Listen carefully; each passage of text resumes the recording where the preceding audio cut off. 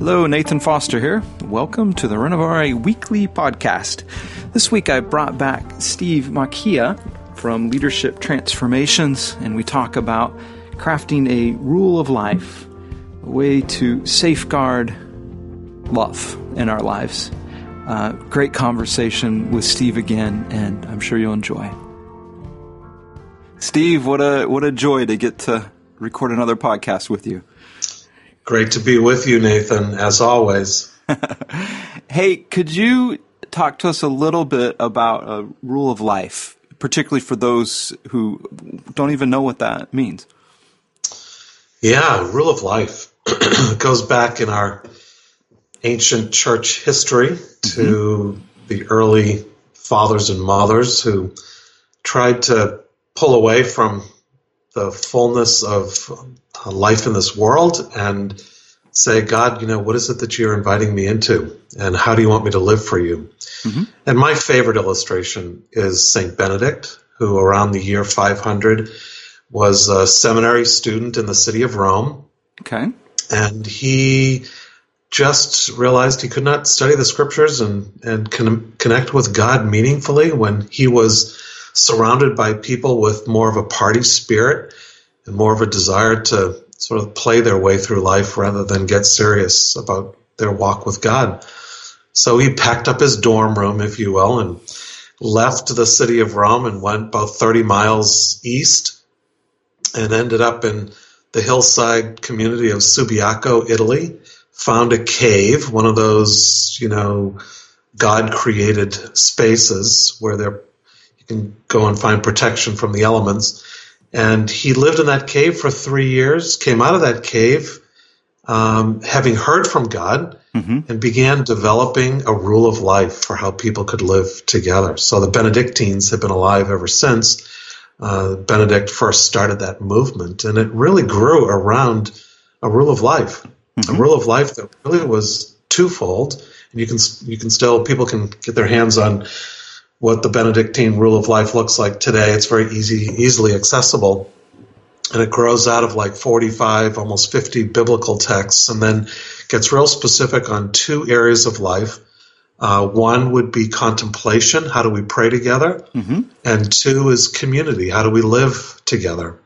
And the specificity of that rule of life is remarkable to read. It's been preserved all of these years. It's been modified along the way, but not dramatically. I mean, it's still pretty much what Benedict came out of that cave and crafted for the community that surrounded him. There were people that were so curious. What are you doing in that cave? What are you learning in that cave? How are you hearing from God? When he came out, he had things to say that were deep and meaningful and life-giving. And so people just wanted to sort of glom their way on to walking with him, learning from him, living with him. And it's amazing. He started all these little communities that popped up all over Italy and then throughout Europe during his lifetime. And he didn't expect that was going to happen. But it all grew out of this understanding of how God wants us to devote ourselves to him. So all the pre-Reformation movements like the Benedictines and the Franciscans, the ones that survive to today in community are the ones who had some agility to fashioning and forming, crafting and recrafting their rule of life. Many movements did not survive because it was more like wearing cement pants than it was, having some sense of agility to life. And they ended up, dying off or almost killing each other. In fact, Benedict was almost killed by some of his brothers who didn't like the strictness of the rule, and they tried to poison the wine at the Eucharist once. And, are you serious? God tipped him off, so he didn't, succumb. But yeah, they tried to kill him because they didn't like how, firm he was. And he was a pretty strong disciplinarian, but his discipline was always he has a phrase in his rule of life, for the sake of safeguarding love. So these rules, the way in which they're to live is to safeguard and to protect love. And I love that. You know, we've become so undisciplined as a church these days that, you know, to practice any sense of discipline, holding people accountable, it's like, you got to be kidding me. Right. Especially for we Protestant types, because, you know, we're people of protest. Ever since the Reformation, we've been protesting ever since. People of protest. Yeah, I mean, we almost have to start with the word rule. And when I describe this to people, I feel like I'm having to kind of reclaim that word. And that's, so maybe you might say a word on that. Yeah, I think we do need to reclaim it because it's a good word. It comes from the Latin regula, which is, in essence, it's like a T-square. I don't even know if they use those anymore. It's like you got to have, if you're going to build a building, you have to have, you know, good construction. So you have to use all the means to construct the building so that the building stays put, so that you can have life inside that building.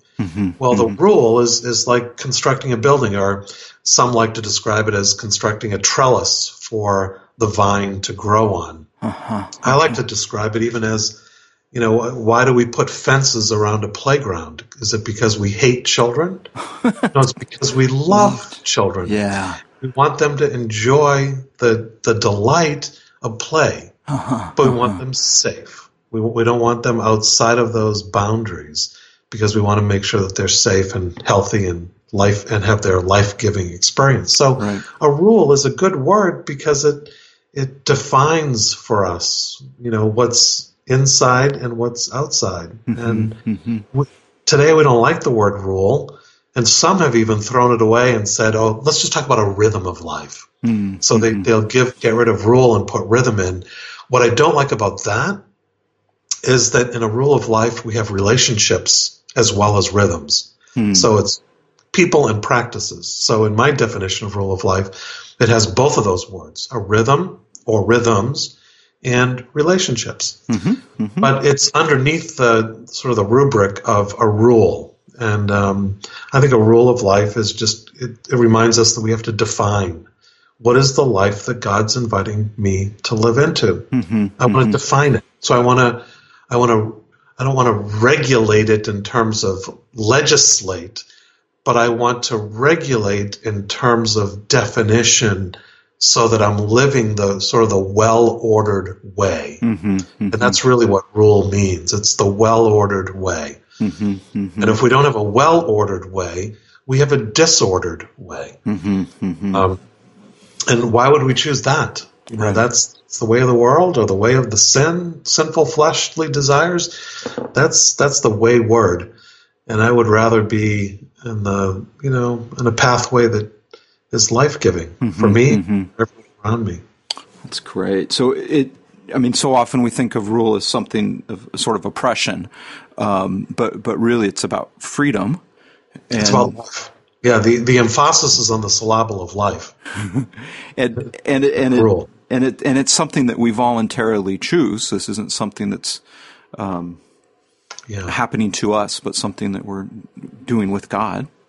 Correct. Yeah, and I think the key word that Benedict defined, in fact, he came out of his cave, if you will, the main word is listen. Listen. I mean, how do you get to a place of obedience until you have first listened? I mean, that's all through the biblical text. You know, we are to listen and obey. And by listening and obeying, we are leading into a life of faithfulness. And a faithful life is a fruitful life. And fruitfulness looks different per person. You know, for some, it may be, you know, magnanimous fruitfulness. For others, it may be a prayerful fruitfulness that nobody ever sees or hears about. Could be behind the scenes. Could be totally unknown. You know, those people behind prayer closets and all the rest that don't have to make a big deal of themselves. They're just living their life for God. But it's fruitful. You know, so I think we North American Christians tend to overemphasize what fruitfulness or faithfulness looks like. But when you're looking at a rule of life, It needs to come out of a prayerfulness and a listening and attentiveness. So I'm living a well-ordered life because God is defining that for me. I'm not doing that myself. In fact, even in the book that I wrote, Crafting Rule of Life, it's a interactive workbook in format, and it can feel like this is a man prescribed way of living or a woman prescribed, but it needs to be a God prescribed. So I'm in my prayer closet or my prayer cave, like Benedict was, and I want to listen to God. God, how do you want me to live for you? How do you want me to treat that person today? How do you want me to make that decision today? That's really what we are to be doing in our prayer closet, is interviewing the Holy Spirit constantly. Interviewing the Holy Spirit. I like that phrase. I think that's what the prayer closet is all about. Yeah. Lord, what would you have of me today? Yeah. Yeah. And then creating that space to listen that we might go and respond. Yeah. Exactly. I would hope, but many of us go into the prayer closet. We've got our agenda. So we're going to do all the talking. We're not going to do any listening. Most of our prayers then become petitions and thanksgivings and praises and intercessions, all of which are good, all of which are very good. But if we do most of the talking, then we're assuming that we have nothing to attend to. My conviction is if God has more important things to say to me than me to he, then I better do more listening than talking. So the word listen is really, really a key word to crafting a rule of life. It comes out of a posture of listening. Yeah. Because, Nathan, fact of the matter is everyone has a rule of life because everyone has 24 hours a day, 7 days a week. How are they going to use those 24 hours a day, 7 days a week? That's their rule of life, And essentially you're helping people be intentional about how to use that. And I love this phrase, safeguarding love. Yeah, I love that. Yeah, I mean, to safeguard love, exactly. Safeguard love in your heart so that you're living the well-ordered way, and the way, think back to Augustine's great words of reordering affections, because he had messed up in affections big time, but his confessions remind us that, we need to look at our affections and say, are they properly ordered? Or do I have greater affection for things of this world or things that are self-made or self-referencing? Those are things that we spend so much of our time and energy on. But that's futile. It's just futile. But, we get sucked into the vortex of believing that we need to protect ourselves and make a name for ourselves and make sure that we're above another. That just breeds contempt. That's just total, every time we're doing this, self whatever, we're justifying ourselves constantly. We're ending up with a contempt in our heart toward another, and that's just not good. So a rule of life helps us, I think, get us in touch with the real God, inviting the true me to be in relationship with him and then live fully for him in every aspect of my life. Not just whether and when I pray. And that, unfortunately, in many of the modern day literature about rule of life, they've changed it to rhythm. Authors have changed it to rhythm, and they have focused almost exclusively on when do you pray. And I think a rule of life is more than that. It's you and me living in our contexts with our families and our ministry settings or our business settings, community settings. And my rule of life is going to look different than yours. And I would hope that we're men of prayer, but I would also hope we're men of integrity. I hope that we are true to our word, that we're trustworthy, that we're faithful to our spouses, that we're using our financial resource well, that we're taking care of our physical bodies. That's holistic. And that's what I love about Benedict's rule. It's holistic. It's all of life. It's not just when you pray. And that's important, but it's not just that. I like this the holistic piece, but also the sense of moving away from selfishness and a self kind of gratifying life, but not doing so as okay, it's time to buckle down and okay, God's wants this or that for me, but a listening posture, a really a good life, reordering our affections and having a well-ordered life, really quite wonderful, and it might be painful in some senses, but it's not oppressive or restrictive in destructive ways, but in life-giving ways. Exactly. I would hope it's life-giving for you and for the people around you. Yes, yes. And really life-giving for the kingdom that we're all a part of building up. Yeah. So that it's not about us. Again, that's my biggest concern. There's so much self-referencing going on. Mm-hmm. It's like we can't go an hour without talking about ourselves. It's like, well, no, I can't to make it about me again. Right. Oh man, we're so sick. Where I am, at least, and it's the self. But that's the day that we're living in. We're a Facebook culture now, where everything's about us. Look at us. Look at me. Mm-hmm. Look at what I'm doing. Look at where I am. Look at what I'm producing or affecting or whatever. And it's dangerous. Mm-hmm. We need to make sure that we see, as we post, as we point to ourselves, let's make sure that God is calling us to do this, not us. Mm-hmm. But we're kind of driven as a society these days to protect ourselves and then to shame another. Mm-hmm. And in the political climate, we see that big time. Right. But that has, that's making its way into all sorts of interactions that we have with others. Mm-hmm. So I think in the rule of life, if I can say, God, how is it that you want me to live? Mm-hmm. Well, first of all, how have you created me? Who am I? Mm-hmm. And when we go through the material in the book, that's into three big sections, really. The first section is kind of some of the bigger questions, like who are my key relationships and the roles that I have with them.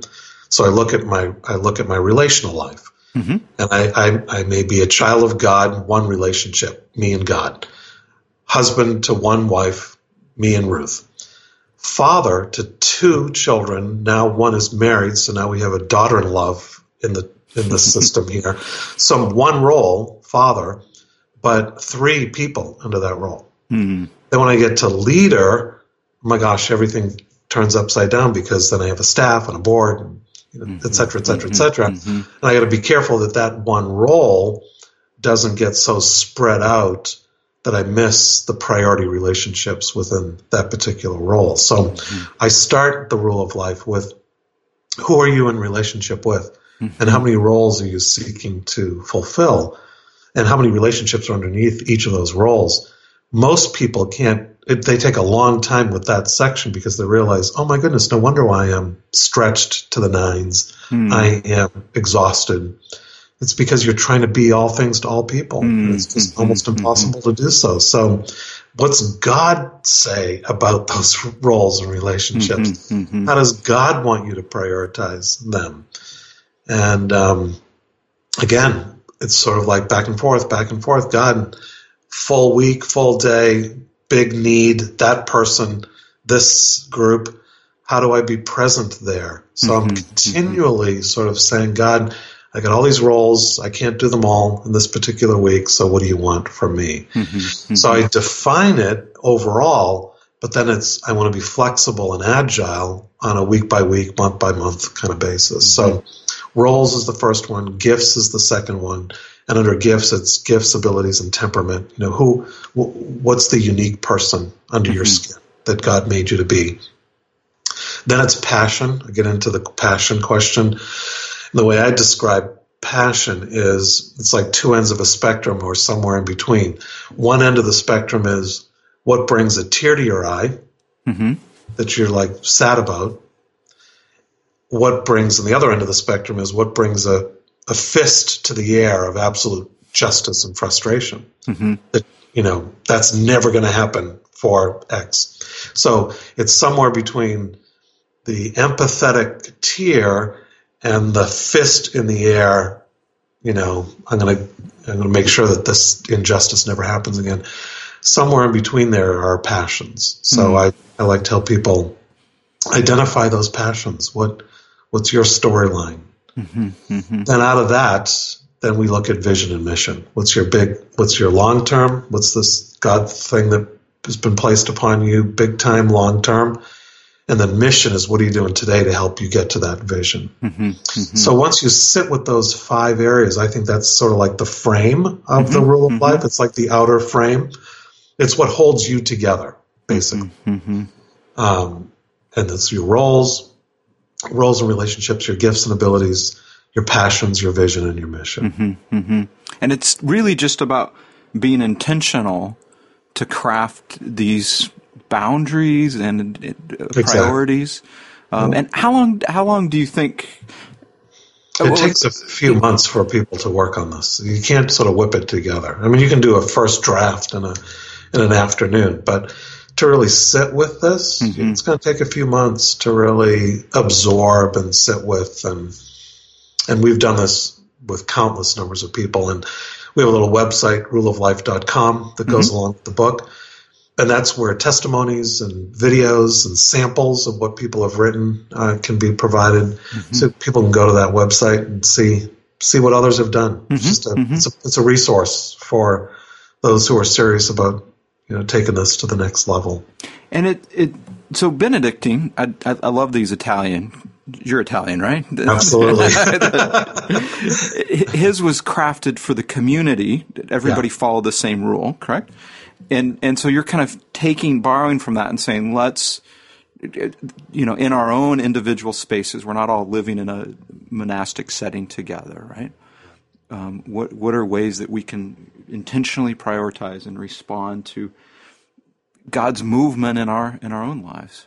Exactly. So we look at the big picture, then we look at the particulars. There are 5 big areas underneath that for the specifics. But the last section is community, because I do believe we live in community, and therefore I need to share my rule of life with my wife, with my colleagues. We need to share it with each other.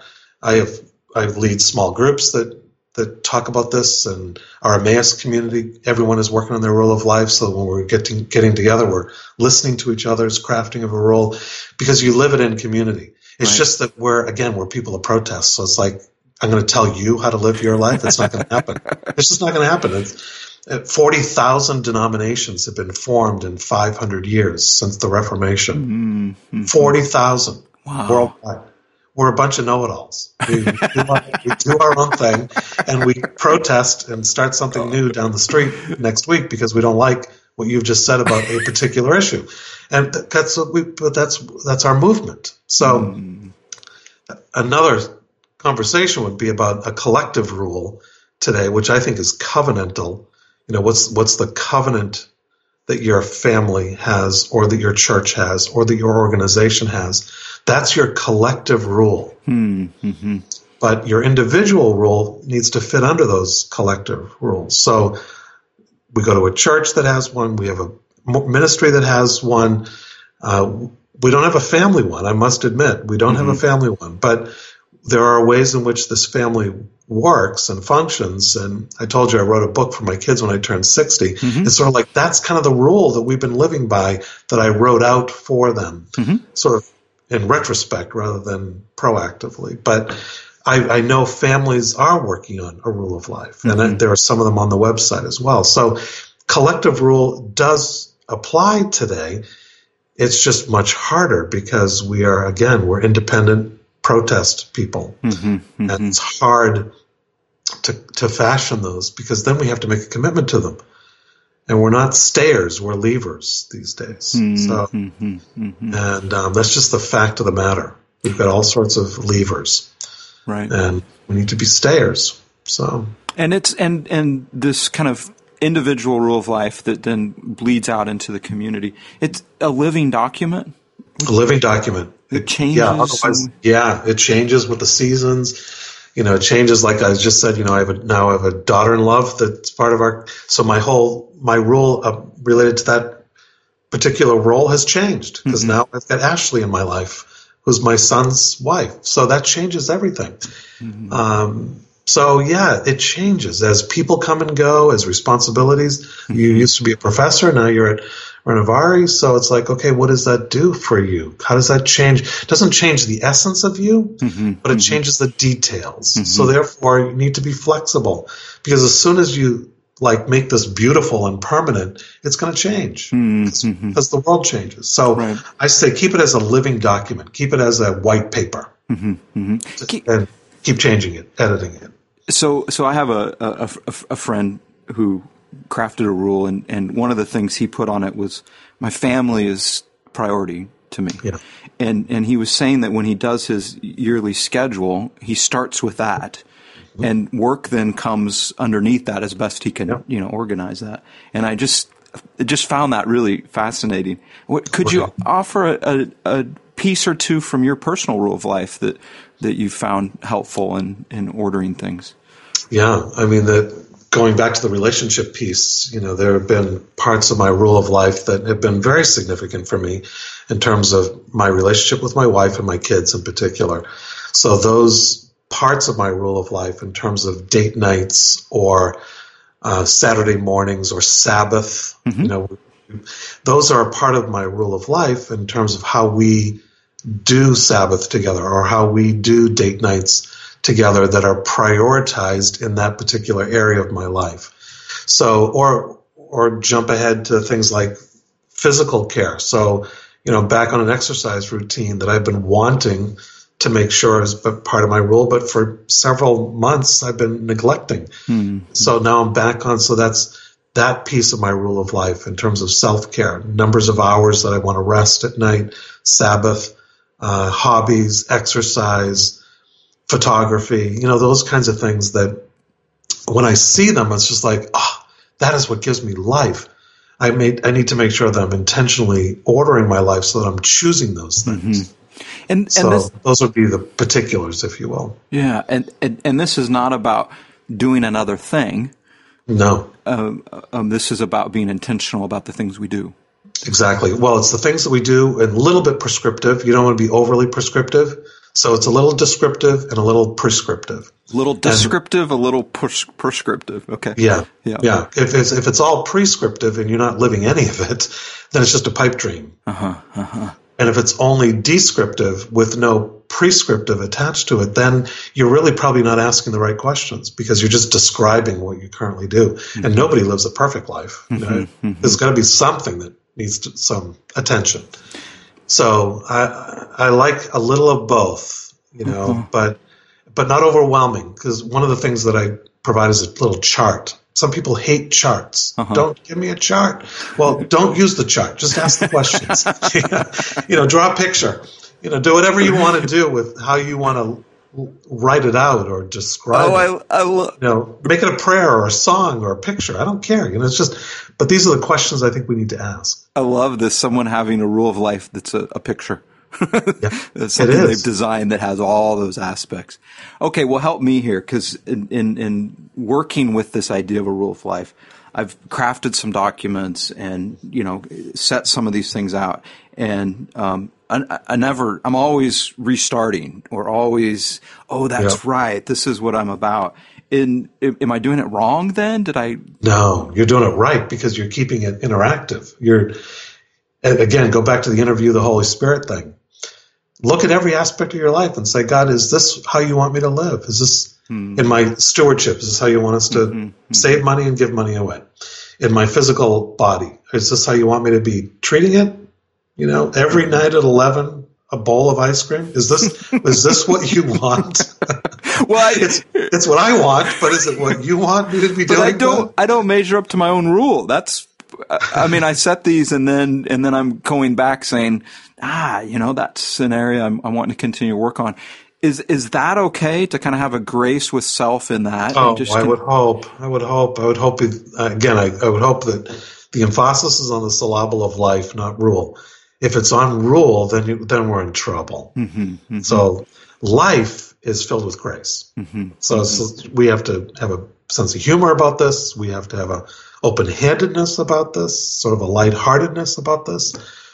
Otherwise, it's just like, ugh, it's just too, it's cement pants, not fullness of life. Yeah. So yeah, I think you're spot on. Just keep letting it, simmer and bubble up. And, it's amazing. We can get passionate about something and then all of a sudden 3 weeks later, it's like, what was I thinking? That's not part of my life. It's just like, we heard a speaker or we read a book or something that inspired us to take that thing on for ourselves. Well, that may not be for you. Yeah.